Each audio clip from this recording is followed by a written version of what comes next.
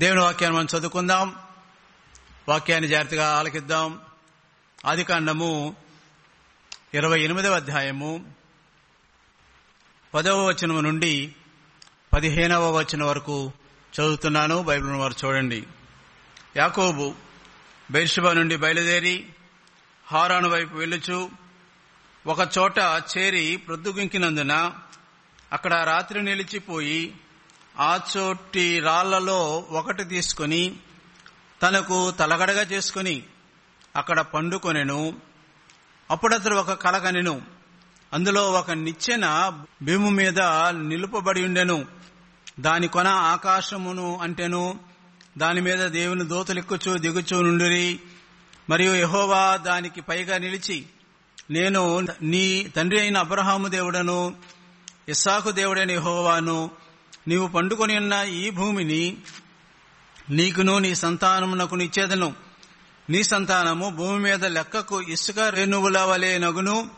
నీవు పడమటి తట్టును, తూర్పు తట్టును, ఉత్తరపు తట్టును, దక్షిణపు తట్టును వ్యాపించేదవు. భూమి యొక్క వంశములన్నీ నీ మూలముగాను నీ సంతాన మూలముగాను ఆశ్రయించబడును. ఇదిగో నేను నీకు తోడైండి నీవు వెళ్ళు ప్రతి స్థలమందు నిన్ను కాపాడుచు ఈ దేశమునకు నిన్ను మరలా రప్పించేదను.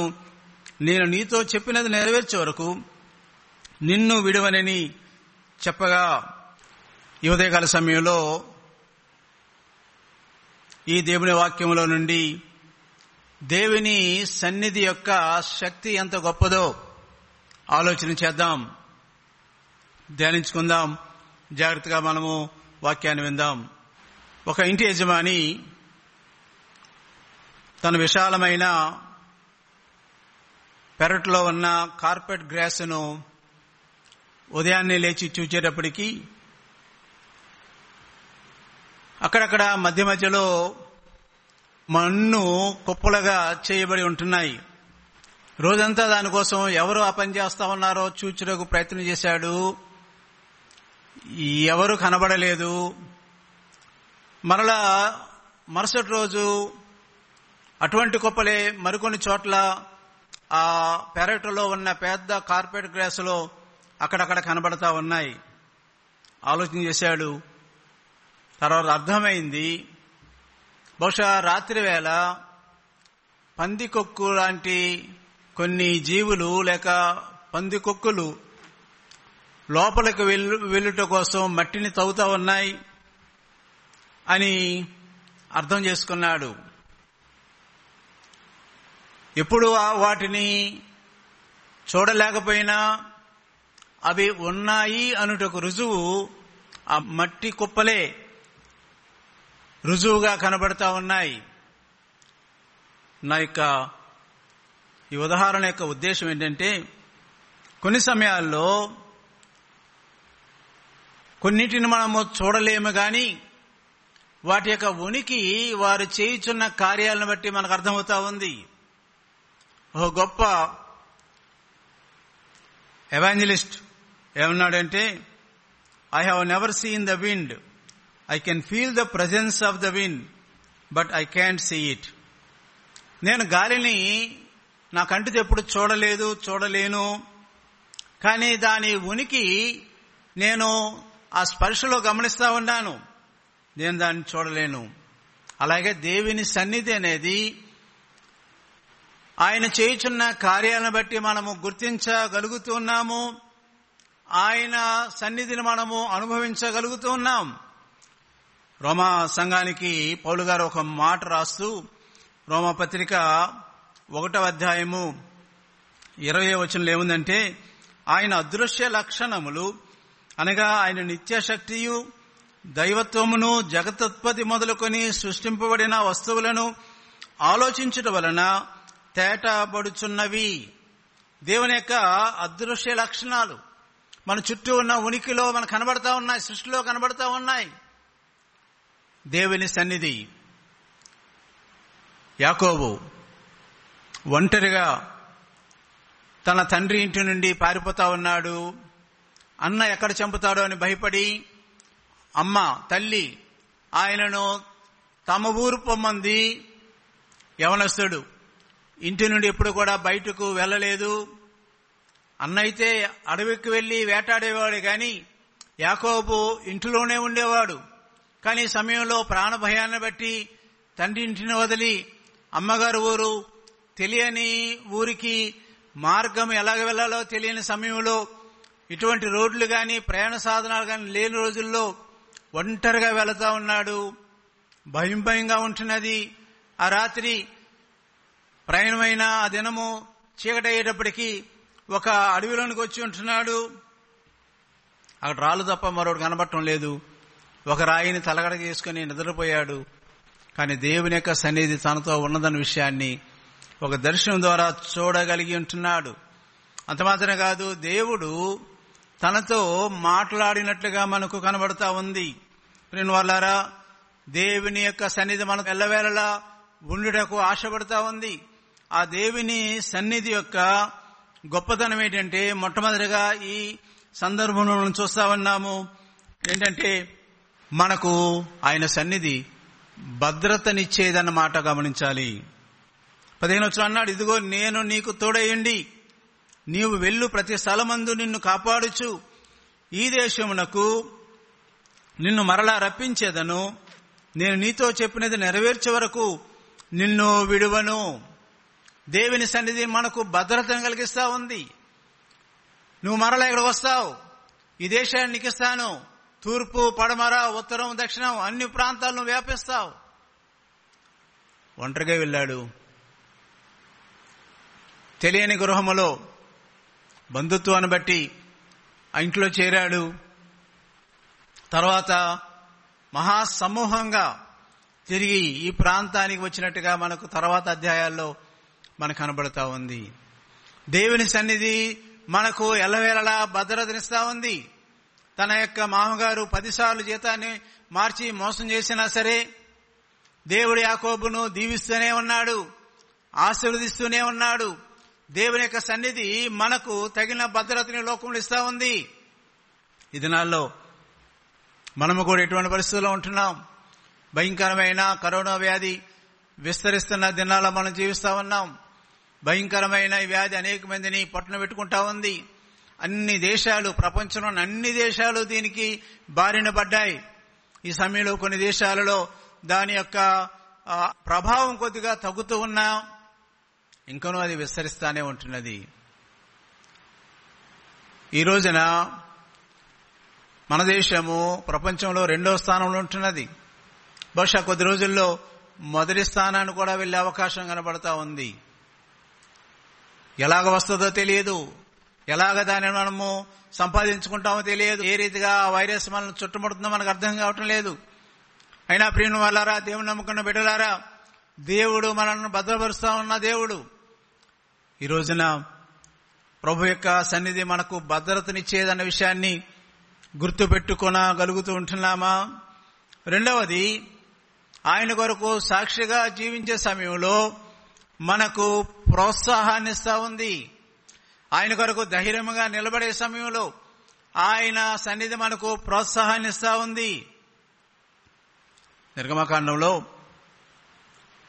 3వ అధ్యాయము 12వ వచనంలో ఈ మాట కనబడతా ఉంది. ఆ అరణ్యములో దేవుడు మోషేతో మాట్లాడుతున్న సమయంలో ఆయన మోషేతో ఈ మాట చెప్పి అంటున్నాడు. నిర్గమకాండం 3వ అధ్యాయం 12వ వచనం, ఆయన నిశ్చయముగా నేను నీకు తోడైందును, నేను నిన్ను పంపితున్నట్టుకు ఇది నీకు సూచన. నీవు ఆ ప్రజలను ఐగుప్తులో నుండి తోడుకొని వచ్చిన తరువాత మీరు ఈ పర్వతం మీద దేవుని సేవించెదరు అనెను. ఒక యవనస్తుని చంపి తన యొక్క కార్యం బట్టబయలైన కారణాన మిద్యాన అరణ్యంలోనికి పారిపోయాడు. సుమారుగా 40 సంవత్సరాలు అక్కడ ఉన్నాడు.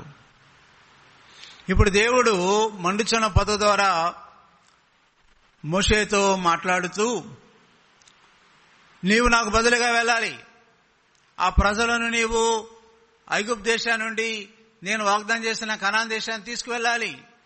సాకులు చెప్పాడు, నేను ఎంతటి వాడను, నేను చేయలేనన్నట్టుగా. కానీ ప్రభు ఒక సూచన చెప్తా ఉన్నాడు. నిశ్చయముగా నేను నీకు తోడైందును, నేను నిన్ను పంపితేవనుటకు ఇది సూచన. ఈ పర్వతం మీద మీరు నన్ను ఆరాధన చేస్తారు. ఈ రోజున దేవుని యొక్క ప్రోత్సాహం మనకు కూడా ఉంటున్నది.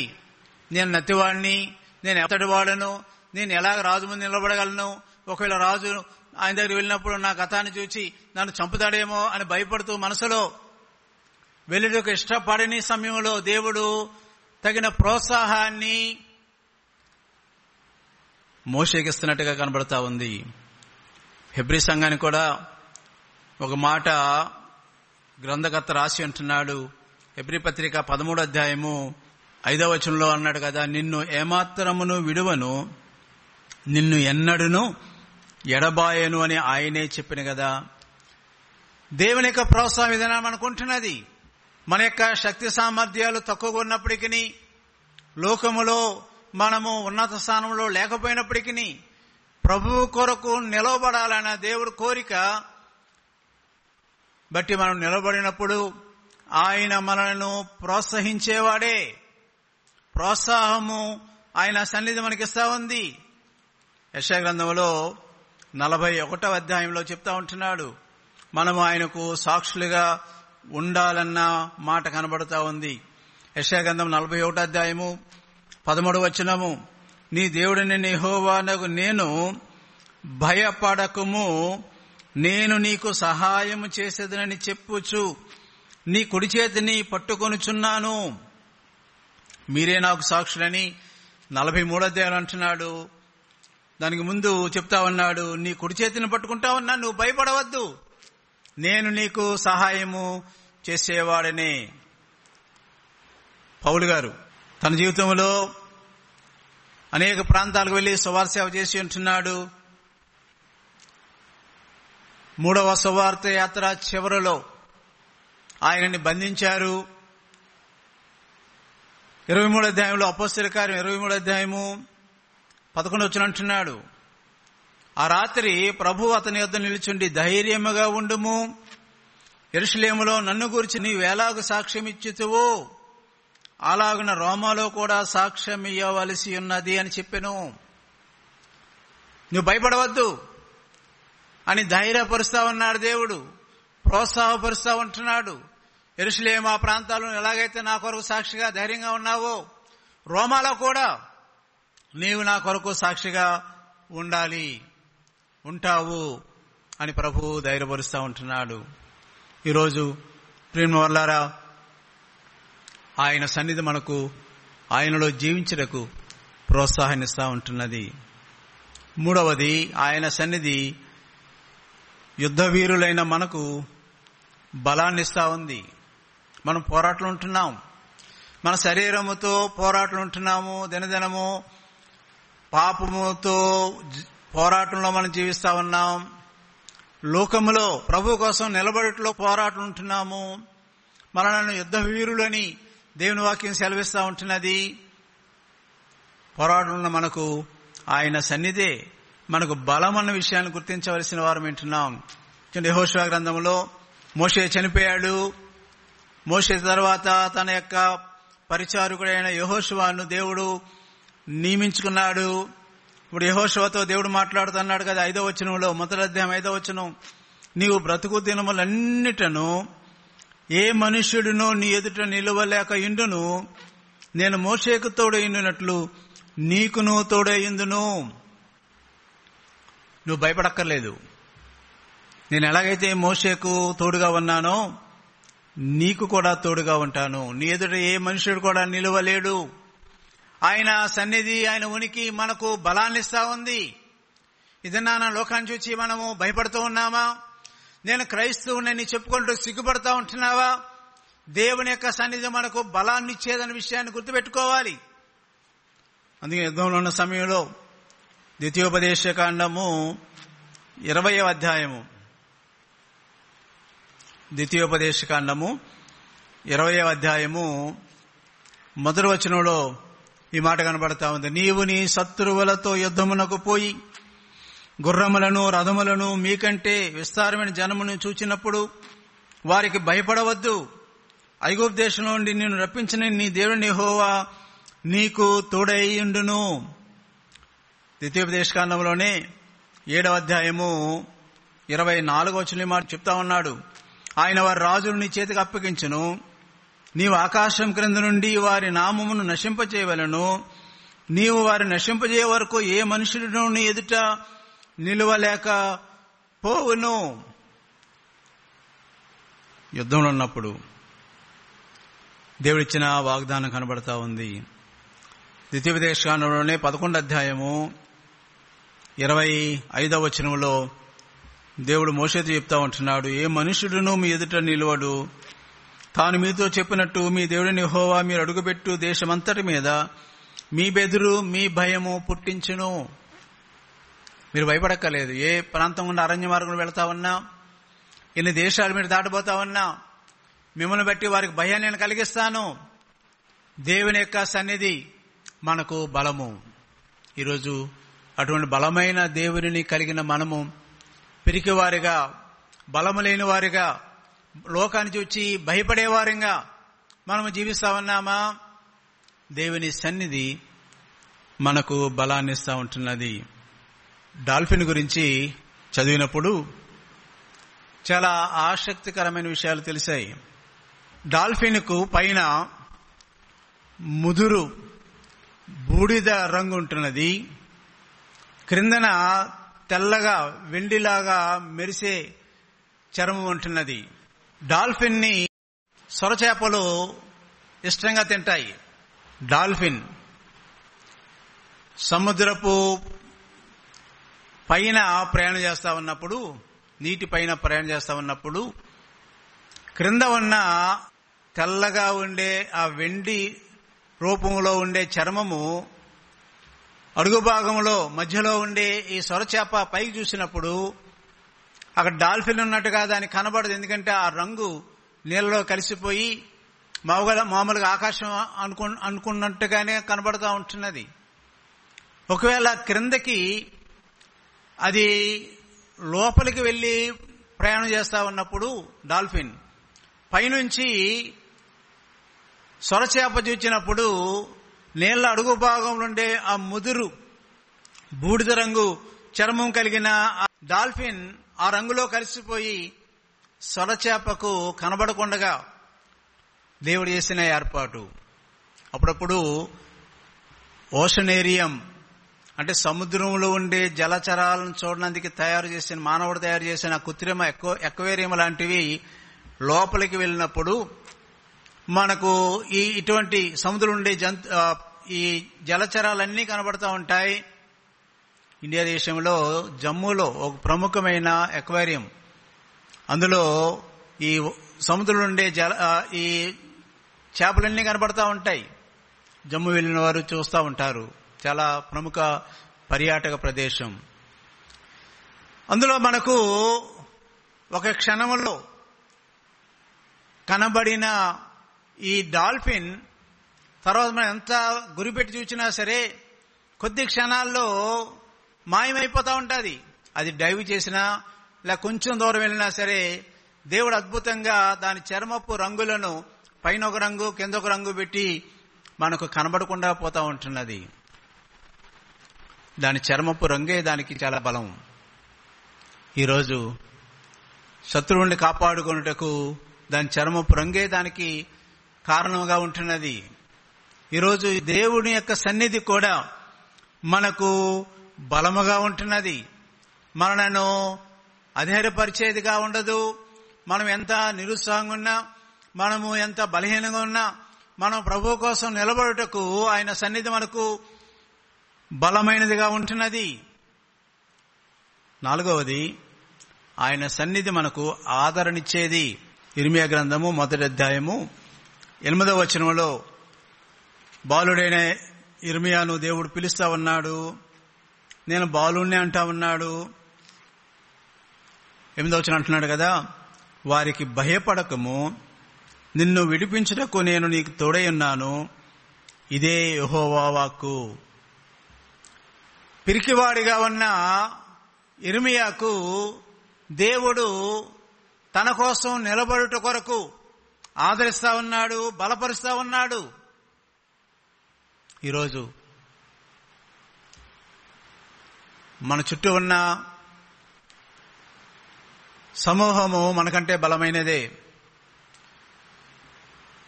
ఇశ్రాయేలు జనాంగము దేవుని మాటను అతిక్రమించి ఇష్టానుసారంగా జీవించే దినాల్లో నీవు నాకు బదులుగా నీవు వెళ్లి నిలబడి నాకు నా మాటలు ప్రకటించుమని ఇర్మియాతో చెప్తా ఉన్నప్పుడు ఇర్మియా అన్నాడు, నేను బాలుడును, నా శక్తి చాలదు, నేను వెళ్ళను అని రాజీనామా చేస్తున్న మాటలు పలుకుతున్న సమయంలో నీవు వారికి భయపడవద్దు. సంఖ్యాపరంగా నీవు తక్కువ సంఖ్యలోనే మనం ఉండవచ్చునేమో, కానీ దేవుని నామాన్ని ప్రకటించుటకు సాక్షిగా నిలబడుటకు దేవుడు నిన్ను నిలబెట్టి ఉంటున్నాడు. ఈ రోజున ఎటువంటి భయంకర పరిస్థితులు మన చుట్టూ ఆవరించినప్పటికీ ఆయన వాక్యం మనను ఆదరించేది, బలపరిచేది. కీర్తనకారుడు రాస్తా ఉన్నాడు 86వ కీర్తన 17వ వచనములో ఈ మాట కనబడతా ఉంది. యెహోవా, నీవు నాకు సహాయుడవై నన్ను ఆదరించుచున్నావు, నా పగవారు చూచి సిగ్గుపడినట్లు శుభకరమైన ఆనవాలు నాకు కనపరుచుము. నీవు నాకు సహాయుడవై నన్ను ఆదరించుచున్నావు. కష్టాల్లో ఉన్న సమయంలో దావీదు ఈ మాటలు రాస్తా ఉంటున్నాడు. యెషయా భక్తుడు రాసి ఉంటున్నాడు 12వ అధ్యాయంలో, యెషయా గ్రంథము 12వ అధ్యాయము 1వ వచనము. ఆ దినమున మీరెలాగందరూ, యెహోవా నీవు నా మీద కోప్పడితేవి, నీ కోపం చల్లారెను, నిన్ను స్తుతించున్నాను, నీవు నన్ను ఆదరించి ఉన్నావు, నీవు నన్ను ఆదరించి ఉన్నావు. యెషయా గ్రంథంలోనే 51వ అధ్యాయంలో మరొక మాట కనబడతా ఉంది. 51వ అధ్యాయము 3వ వచనం. యెషయా 51 3వ వచనం. యెహోవా సియోనును ఆదరించున్నాడు, దాని పాడైన స్థలములన్నిటినీ ఆదరించి దాని అరణ్య స్థలములను ఏదేను వలె చేయుచున్నాడు. దాని ఎడారి భూములు యెహోవా తోట వలె నగునట్లు చేయుచున్నాడు. ఆనంద సంతోషములను కృతజ్ఞతాస్తుతియు సంగీత గానము దానిలో వినబడును. దేవుడు ఆదరించేవాడు. ఎటువంటి పరిస్థితుల్లో నువ్వు కురిగి ఉన్నా సరే, ఎటువంటి పరిస్థితుల్లో నువ్వు బలహీనంగా ఉన్నప్పటికీ దేవుడు నిన్ను ఆదరించేవాడు. ఆదికాండం 39వ అధ్యాయంలో 5వ మాట కనబడతా ఉంది. మొదటగా దేవుని సన్నిధి మనకు భద్రతనిస్తా ఉంది. రెండవదిగా దేవుని సన్నిధి మనకు ప్రోత్సాహాన్నిస్తా ఉంది. మూడవదిగా దేవుని సన్నిధి మనకు బలంగా ఉంటున్నది, బలమైనదిగా ఉంటున్నది, బలపరిచేదిగా ఉంటున్నది. నాలుగవదిగా దేవుని సన్నిధి మనల్ని ఆదరించేదిగా ఉంటున్నది. ఐదవది 39వ అధ్యాయం, ఆదికాండము 39వ అధ్యాయము 2వ వచనం నుండి మనము చూచినట్లయితే, యోసేపు పొతిఫర్ ఇంట్లో ఉన్న సమయంలో దేవునియందు నమ్మకంగా నడిచిన కారణాన, యథార్థమైన భక్తి కలిగిన కారణాన, పాపం యొక్క శోధనకు లోబడకుండా జీవించిన కారణాన ఇక్కడ తాను చెరసాలలో పెట్టబడిన విషయం కనబడతా ఉంది. కానీ తర్వాత చెరసాల అనుభవాన్ని దాటి ఐగుప్తు దేశానికే ఫరో తర్వాత రాజుగా మారినట్టుగా మనం చూస్తా ఉన్నాం. ఎటువంటి శోధన మనం శోధిస్తా ఉన్నాం. ఎంత భయంకరమైన పరిస్థితులను సాతానులో మనలను పడవేసి మనము అన్నగదొక్కాలని కోరుకుంటా ఉన్నాం. దేవుని మీద నమ్మకం ఉంచి మనం ముందుకు సాగినప్పుడు విజయాన్నే చూస్తాం. ఆయన సన్నిధి విజయమును అందించినదిగా కనబడతా ఉంది. శోధింపబడిన వారికి ఆయన విజయాన్ని దయచేసేవాడు. అందంగా ఉన్నాడు, రూపవంతుడుగా ఉన్నాడు, సుందరుడుగా ఉన్నాడు. ఆలోచన చూస్తా ఉన్నాం. పొతిఫర్ యొక్క భార్య ఆ యోసేపును శోధించింది. ఎవరు లేరు, నాతో పాపం చేయని శోధించింది. కానీ దేవుని యందు నిజమైన భయభక్తులు కలిగిన వాడు గనక ఈ సమయంలో ఒక బానిసగా ఆ ఇంట్లో బ్రతుకుతున్నప్పటికీ యజమానురాలి యొక్క కోరికను తీర్చకుండా పారిపోయినట్టుగా కనబడతా ఉంది. శోధనపై జయాన్ని దేవుని యొక్క సన్నిధి మాత్రమే మనకి ఇవ్వగలుగుతా ఉంది. దేవుడు మనకు తన సన్నిధిని మనతో ఉంచి ఆయనే మన హృదయాల్లో నివసిస్తూ ఆయనకు లోబడినప్పుడు తగిన జయాన్ని మనకి ఇచ్చేవాడు. కొన్ని శోధనలు గుండా వెళ్ళవచ్చునేమో, పరిస్థితులు మనలను బలహీనపరచవచ్చునేమో. దేవుని కొరకు నిలబడిన కారణాన ఇప్పుడు యోసేపు చెరసాలలో వేయబడ్డాడు. అక్కడ కూడా కొన్ని సంవత్సరాలు చెరసాల అధిపతికి నమ్మకంగా ఉన్నట్టుగా చూస్తా ఉన్నాం. ఆ తర్వాత అక్కడ నుండి రాజుగారి దగ్గరకు తీసుకుని రాబడినట్టుగా కనబడతా ఉంది. తర్వాత ఫరో తర్వాత రాజుగా దేవుడు యోసేపును అభిషేకించినట్లుగా కనబడతా ఉంది. ఈరోజు నీవు ఎటువంటి పరిస్థితులు గుండా వెళతా ఉన్నావు? మనల్ని బలహీనపరిచే పరిస్థితులు ఉన్నాయి. పాపము చేయుటకు తగిన అనుకూలమైన పరిస్థితులు సాతాను కల్పిస్తా ఉన్నాడు. మన చుట్టూ ఉన్న పరిస్థితులు మన శోధనలో నెట్టుతూ ఉంటున్నాయి. శరీరాశ, నేత్రాశ, జీవోటంబము అనే బాణాలను సాతాను మనపై ప్రయోగిస్తా ఉన్నాడు. ఆదాముపై ప్రయోగించాడు, ఆదాము పడగొట్టాడు. యేసు ప్రభుపై ప్రయోగించాడు, కానీ యేసు ప్రభు దానిపై జయాన్ని సంపాదించాడు. ఇప్పుడు యేసు ప్రభు బిడ్డగా మనము కూడా జయమును సంపాదించుటకు ఆయన మనతోనే ఉన్నాడు. ఈరోజు యోసేపుని జ్ఞాపకం చేసుకుని జయమును ప్రభువు ద్వారా పొందుటకు ఇష్టపడదామా? కీర్తనగాడు వివరిస్తా ఉన్నాడు. 44వ కీర్తన 5వ వచనం.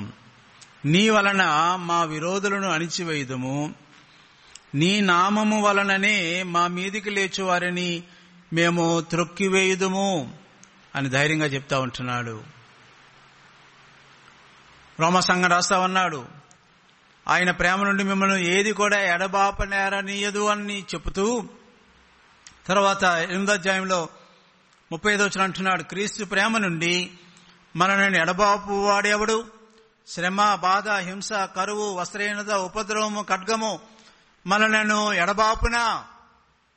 దేవుని యొక్క శక్తి మనకు ఉంటుంది. అందుకని చివరంటాడు, ఆయనను మనల్ని ప్రేమించిన వాని ద్వారా మనము అత్యధిక విజయము పొందుచున్నాము. ఈరోజు దేవుని సన్నిధి మనకు విజయాన్ని ఇస్తా ఉంది. 6వది, ఆయన దాసులైన మనకు ఆయన సన్నిధి ధైర్యాన్ని, స్థైర్యాన్ని కల్పిస్తా ఉంది. దేవుడు ఒక గొప్ప పనిని మనకు అప్పగించాడు. ఆ రోజుల్లో ఉన్న మొదటి సంఘము లేక మొదటి విశ్వాసులు లేక మొదటి శిష్యులు వారు జ్ఞానవంతులు కాదు, ధనవంతులు కాదు, పేరు ప్రఖ్యాత కలిగిన వారు కాదు, సాధారణమైన జనులే, విద్య లేని పామరులే, బలహీనమైన వారే. కానీ వారికి గొప్ప పనిని అప్పగించాడు. మత్తయి 28 చదువుతూ ఉంటాం, మీరు వెళ్లి సమస్త జనులను శిష్యులుగా చేయండి. కానీ ఆ తర్వాత అంటాడు 20వ వచనంలో, ఇదిగో నేను యుగ సమాప్తి వరకు సదాకాలం మీతో కూడా ఉన్నాను. ఆయన వారితో ఉన్నాడనే ధైర్యాన్ని బట్టి మొదటి 2 శతాబ్దాలలో అప్పుడున్న సర్వలోకానికి సువార్త అందించబడింది. పౌలు పరిచర్య ద్వారా ఇటు ఆసియా ప్రాంతము, గలతీయ ప్రాంతము, మాసిదోనియా ప్రాంతము, చివరకు రోమా వరకు కూడా సువార్త ప్రకటించబడినట్టుగా మనకు కనబడతా ఉంది. మొదట వచ్చిన గొప్ప హింస, యెరూషలేములో వచ్చిన గొప్ప హింసను బట్టి సంఘంలో ఉన్న అనేక వేలాది మంది విశ్వాసులు చెదిరిపోయి సువార్తను అనేక ప్రాంతాల్లో ప్రకటించి సంఘాలను కట్టినట్టుగా మనకు అర్థమవుతూ ఉంటున్నది. దేవుని సన్నిధి, దేవుని ఉనికి మనకు ధైర్యాన్ని లేక స్థైర్యాన్ని ఇచ్చేదే. అందుకనే పౌలు గారు ఫిలిప్పీ సంఘానికి చెరసాల నుండి రాస్తూ ఆయన అన్నమాట ఏంటంటే 4వ అధ్యాయము, ఫిలిప్పీ పత్రిక 4వ అధ్యాయము 13వ వచనంలో ఈ మాట రాయబడి ఉంటున్నది, నన్ను బలపరచువని అందే నేను సమస్తమును చేయగలను. నన్ను బలపరచువని అందే నేను సమస్తాన్ని చేయగలను. బాగా చదువుకున్నవాడే పౌలు. కానీ యేసులో శిష్యుడిగా మారిన తర్వాత అతను చంపాలని యూదులు అనేక సమయాల్లో ప్రయత్నం చేశారు. కానీ దేవుని యొక్క ధైర్యము, స్థైర్యము ఉన్న కారణాన అందుకని చెప్పగలుగుతా ఉన్నాడు, రోమా చెరసాలలో ఉండి కూడా నన్ను బలపరచువనేందే నేను ఈ పనులన్నీ చేయగలిగాను, చేస్తా ఉన్నాను. ప్రియమైన వాళ్ళారా, ఆయన కొరకు మనం నమ్మకమైన సాక్షులుగా ఉండాలి. మనం ఉన్న ప్రాంతంలోనూ, మన ఇరుగు పొరుగు ప్రాంతాల్లోనూ, సర్వలోకంలోనూ మనము ఆయన కొరకు సాక్షిగా జీవించాలి. అందుకని ఆయన వాగ్దానం చేశాడు, ఇదిగో యుగ సమాప్తి వరకు నేను మీకు తోడుగా ఉన్నాను. చివరిగా యాత్రికుల వంటి మనకు ఆయన సన్నిధి మనకు నెమ్మది కలిగిస్తా ఉంది. అరణ్యయాత్రలో ఇశ్రాయేల్ ప్రయాణం చేస్తా ఉన్నారు. చాలాసార్లు వారు దేవుని మీద తిరుగుబాటు చేశారు. కానీ దేవుడు అలసిపోయిన మోషేతో, ఇక నేను వీరితో ప్రయాణం చేయలేనన్న మాట చెప్తున్న సమయంలో దేవుడు మోషేతో అన్న మాట ఏంటంటే, అందుకు ఆయన నా సన్నిధి నీకు తోడుగా వచ్చును, నేను నీకు విశ్రాంతిని కలగజేసేదను. ఆయన సన్నిధి మనకు విశ్రాంతినిస్తా ఉంది. ఈ యాత్రికులుగా ఉండే ఈ లోకయాత్రలో నిజమైన నెమ్మది, నిజమైన ఆనందము లేక విశ్రాంతి ఆయనలోనే మనకు దొరుకుతా ఉంది. అందుకనే యేసుప్రభు పిలుస్తా ఉన్నాడు. ఆయన లోకయాత్రలో ఆయన సువార్తను ప్రకటించున్న దినాల్లో ఆయన పిలిచిన పిలిపేటంటే, ప్రయాసపడి భారం మోసుకుంటున్న వారిలా నా యొద్దకు రండి, నేను మీకు నెమ్మదిని లేక విశ్రాంతిని కలగజేస్తాను. నెమ్మది లేని దినాల్లో ఉన్నాం. నిజానికి మనం అందరం కూడా సమూహాలుగా ఉండేవారమే. ఇతరులతో సహవాసం చేయాలని ఆశపడుతూ ఉంటాం. కానీ ఈ వచ్చిన ఈ వైరస్ ఒకరినొకరిని వేరు చేస్తా ఉంది. కనీసం 6 అడుగుల దూరాల్లో మనం నిలబడాలని చెప్తా ఉన్నారు. సంఘంలో దగ్గర కూర్చునే అవకాశం లేదు. ఏదైనా విందుకు వెళితే కలిసి మాట్లాడన్న భయమే. వివాహ కార్యాల్లో సరిగా పాలు పొందలేకపోతూ ఉంటున్నాం. కనీసం భూస్థాపన కార్యక్రమాల్లో కూడా మనము సరిగా పాలు పొందలేకపోతూ ఉంటున్నాం. వేరు చేస్తా ఉంది లోకం. కానీ దేవుడు మనకు నెమ్మదినిచ్చే దేవుడు, విశ్రాంతిని ఇచ్చే దేవుడు. నా యొద్దకు రండి. ఈరోజు నీవు ప్రభుని నమ్మకుండగా పాపం అనే భారంలో, లోకమనే భారంలో జీవిస్తా ఉన్నావా, సాగిపోతా ఉన్నావా? యాత్రికుని ప్రయాణంలో ఆ యాత్రికుడు బరువైన మూటను మోసుకుంటూ వెళతా ఉన్నాడు. కానీ దేవుని యొక్క దూత ఆ బరువును దించి తనకు నిజమైన నెమ్మదినిచ్చుటకు ప్రయత్నం చేస్తా ఉంది అనేక సందర్భాలలో. ఈరోజు దేవుడు అనేక సందర్భాలు నీతో మాట్లాడి ఉంటున్నాడు. నీ వాక్యం చదువుతున్నప్పుడు కానీ, నీ యొక్క దైవజనులు వర్తమానాన్ని ఆదివారం అట్లు ఇచ్చుచున్న దినాల్లో కానీ, లేదా రకరకాల టీవీ ప్రోగ్రాములు దేవుడు నీతో మాట్లాడిన సందర్భంలో నువ్వు ఇంతవరకు దేవుని దగ్గర రాలేదు. అందుకనే నీకు సరైన నెమ్మది నీ జీవితంలో లేదు. కానీ దేవుని యొక్క సన్నిధిని నువ్వు కోరుకున్నట్లయితే, ఆయనను నువ్వు నిజమైన రక్షకుడు అంగీకరించినట్లయితే, ఈ యాత్రికులు పరదేశం లాంటి లోకయాత్రలో ఆయన నిజమైన ఆనందాన్ని, నిజమైన నెమ్మదిని మనకిచ్చేవాడు. ఆయన ఉనికి ఒకవేళ మనకు భౌతిక నేతాలతో కనబడకపోయినా, ఆయన ఉన్న ఆ విషయాలను మనము అనుభవించగలుగుతూ ఉంటున్నాం. ఆయన సన్నిధి వల్లనే మనకు నెమ్మది ఉంది. ఆయన సన్నిధి వల్లనే మనం సంతోషంగా కలుగుతూ ఉన్నాం. ఆయన సన్నిధి వల్లనే మనం సమాధానంగా ముందుకు సాగిపోగలుగుతూ ఉంటున్నాం. నిజమే, దేవుని సన్నిధి నిస్పృహలో ఉన్న యాకోబు లాంటి వాడికి భద్రతనిస్తా ఉంది. దేవుని సన్నిధి ఆయన కొరకు సాక్షిగా ఉండవలసిన వారికి ప్రోత్సాహం ఇస్తా ఉంది. దేవుని సన్నిధి సైనికుల వంటి యుద్ధ భూమిలో ఉన్న మనకు బలాన్ని ఇస్తా ఉంది. దేవుని సన్నిధి పిరికివాడిగా ఉండే మనకు ఆదరణ ఇస్తా ఉంది. దేవుని సన్నిధి శోధించబడుతున్న సమయంలో విజయాన్ని ఇస్తా ఉంది. దేవుని సన్నిధి ఆయన సేవకులుగా ఉండే మనకు ధైర్యాన్ని, స్థైర్యాన్ని ఇస్తా ఉంది. దేవుని సన్నిధి యాత్రికులుగా ఉన్న మనకు నెమ్మదినిస్తా ఉంటున్నది. అమెరికా దేశంలో national gallery of art Washington డీసీలో ఉన్నది. దానిలో ఒక చోట థామస్ కోల్ అనే పెయింటర్ గారు వేసిన 4 బొమ్మలు అక్కడ వరుసగా ఉన్నాయి. ఒకటి బాల్యమును గూర్చిన బొమ్మ, రెండవది యవనస్తుని గూర్చిన బొమ్మ, మూడవది పెద్దలు చేసే కార్యాలు చేసే బొమ్మ, చివరిది వృద్ధులకు అన్వయించబడే బొమ్మ. మన జీవిత యాత్రలో ఈ 4 సందర్భాల్లో మనం వెళతా ఉంటున్నాం. మొదటి చిత్రము బాల్య దశ. అందులో ఆ బొమ్మలో వేయబడిన ఆ చిత్రం ఏంటంటే, ఒక చీకటి కలిగిన గుహలో నుండి ఒక చెక్క పడవ బయటకు వస్తా ఉంది. ఆ బొమ్మలో ఒక బాలుడు, పుట్టిన బాలుడు, బాల్య దశలో ఉన్న బాలుడు కనబడతా ఉన్నాడు. చక్కని పచ్చగా ఉండే మొక్కలు పెరుగుతున్న ఆ ప్రాంతంలో నుండి ఆ నది ఆ గుహలో నుండి బయటకు వస్తా ఉంది. ఆ నదిలోనే చెక్క నావలో ఆ గుహ నుండి బయటకు వస్తున్న దృశ్యం కనబడతా ఉంటున్నది.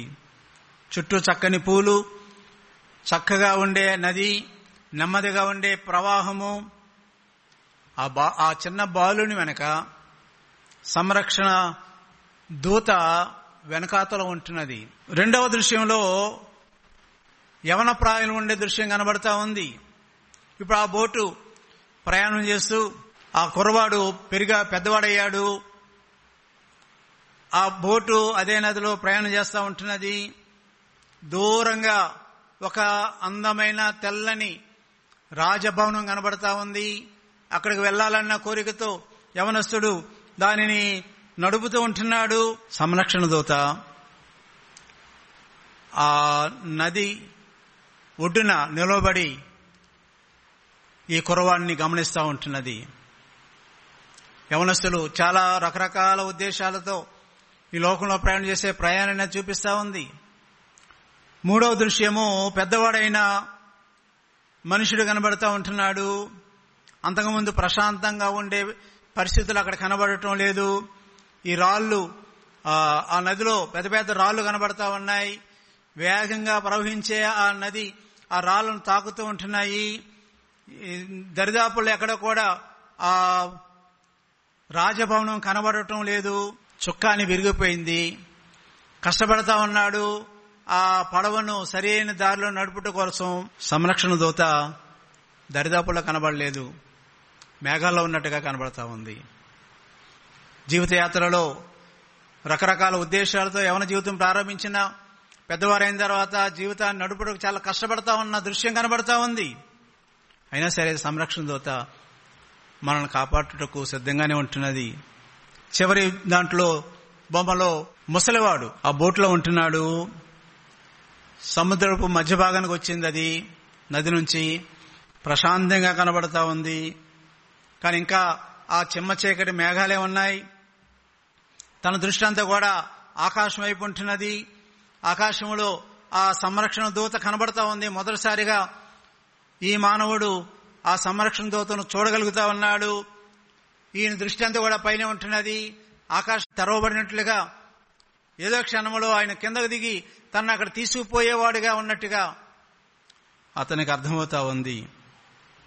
నిజమే, మన యాత్రలో మనం ఎటువంటి స్థితిలో ఉన్నప్పటికీ మన దేవుడు మనతో ఉన్న విషయం మనకు అర్థమవుతా ఉంటున్నది. ఈరోజు ఆయనను అనుభవించే వారంగా ఉంటున్నామా? మొదటిగా రక్షణ అంగీకరించి ఉంటున్నామా?